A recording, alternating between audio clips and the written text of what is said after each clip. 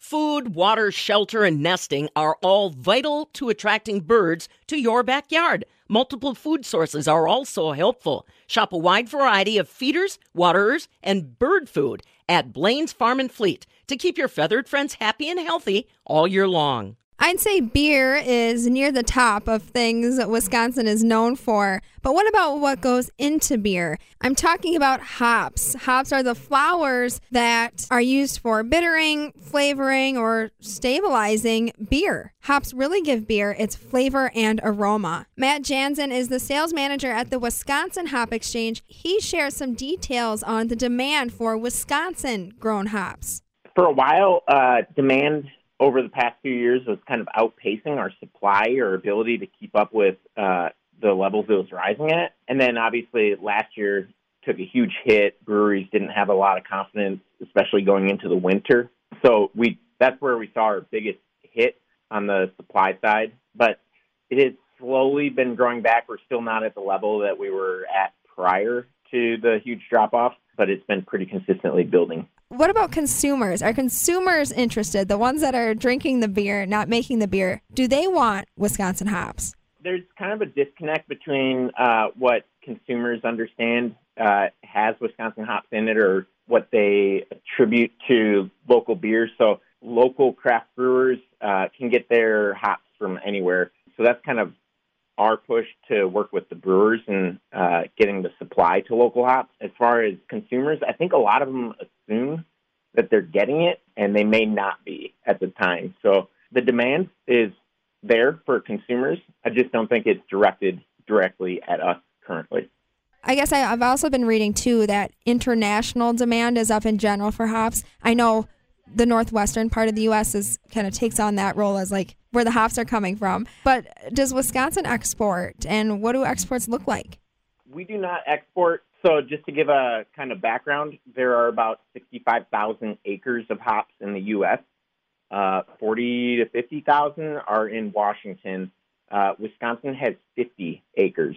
So we don't export. We work directly with local breweries. About 95% of our hops stay within the state.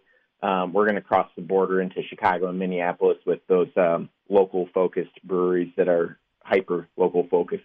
It's a small commodity in Wisconsin, but does it have an impact at all? Oh, definitely. So we're looking at $10 to $12 per pound for hops, and when you're purchasing that from a local producer, that's going right back to a farmer that is interested in beer already in the community and spending that on local implements and putting dollars back into those organizations that kind of support their goals. And so, and right here, all the sales support my position and the Wisconsin Hop Exchange to keep going. So, that's another job right there that local sales of hops is supporting. So the next time I buy a beer, I need to keep you in mind. I have to support Matt and the Wisconsin Hop Exchange. No, but how do we find beer that has Wisconsin hops? Do you guys have like a logo or a specific, symbol on something that we can easily seek it out? Yeah, so a lot of the breweries that we work with, mainly the brew pubs where you're going to get food in addition to your beer. On their menu, they'll probably put a little hop logo. We don't have a standardized one deployed across the state yet, but working towards that. And, just ask your brewer where they're getting their supplies from. If they're not sure, then it's probably not from us. And they are pretty adamant and excited to say that they're getting local Wisconsin hops if they are. Man, now I kind of want to switch things over to what's happening in the field right now. I don't know anything about growing hops, and I was wondering if you could give us a crop report, including, what stage are hops in right now?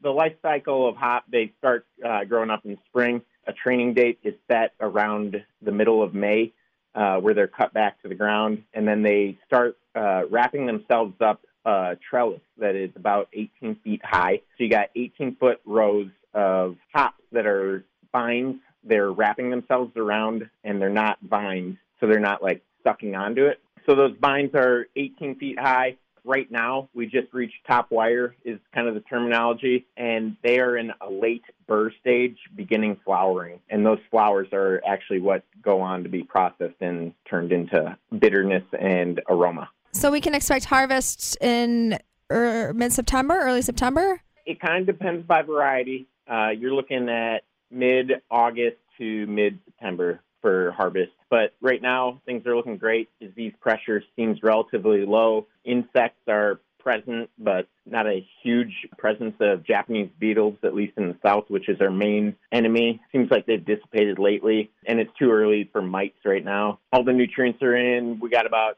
100% of the nitrogen is down at this point because they're really doing their uptake right now. Just monitoring for disease and giving them plenty of water because we've been short. Yeah, how has the weather this growing season impacted the crop? So there was a late frost, and so that kind of stunted the growth a little bit across the state. They've generally recovered from that, but you can kind of see scarring on the leaves and where that happened. But yeah, they've recovered, and most hops have drip irrigation or at least some irrigation system within it. So we're able to maintain the amount of water that they would need for the transpiration, but they have definitely been applying more than prior years. How do people interested in growing hops get into it? It's a pretty complex setup just to get started. I would say that they could reach out to the WisconsinHopExchange.com. There you'll find my contact information, and I can put them in touch with growers who are already doing it. But you're going to need basically telephone poles spread out over your yard that you're planning on, and those are going to hold up basically airline grade cable that'll hold up an entire 18-foot trellis system over top of about 900 plants. And so there's a lot of infrastructure that goes into getting set, but once you got that up, we could definitely use some more growers, that's for sure. Is it worth the cost of setup in the end?